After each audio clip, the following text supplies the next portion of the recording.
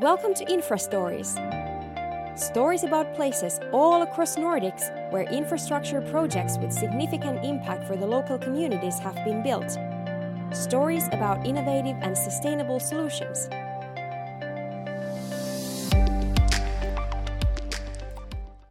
Fighting against flooding. The city of Roskilde in Denmark is probably most famous for its annual music festival. 130,000 visitors enjoying 8 days of live music until it inevitably rains, the festival floods, and leaves everyone swimming in 80 hectares of mud. Unfortunately, the coastal areas surrounding the fjord just to the north of Roskilde are suffering from a much more serious type of flooding. Residents in Jyllinge Nordmark are painfully aware of this. Far too many of them have been left standing in water up to their waist when the fjord and local streams flood their homes. Sadly, this has happened several times over the past decade, resulting in flooded basements and costly damage.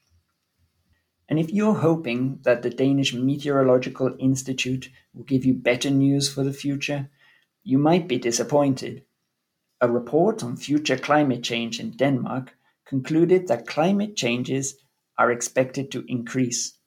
This will mean higher temperatures, more winter precipitation, more frequent and more extreme weather events, as well as a rising sea level.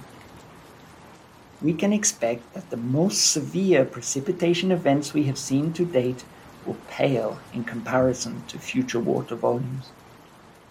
Basically, the future will see an increasing demand for reliable stormwater solutions. Now, after several years of political toing and froing, a major stormwater protection project was kicked off in 2018 in order to protect the Roskilde fjord area against flooding in the future. One of these coastal protection initiatives was a large new pumping plant supplied by Sulzer, a specialist in fluid engineering and pumping technologies for fluids. The plant was designed to send excess water from the River Værebro back into the fjord when the river breaks its banks. Kenneth Larsen, technical manager at Sulzer, described the situation. A system of this kind must not go wrong.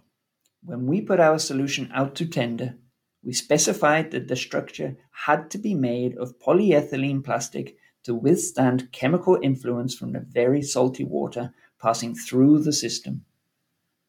The plant pumps were installed in a custom-made Wehopanel structure of polyethylene plastic delivered by Uponor Infra, which could withstand the water and has a design life of over 100 years.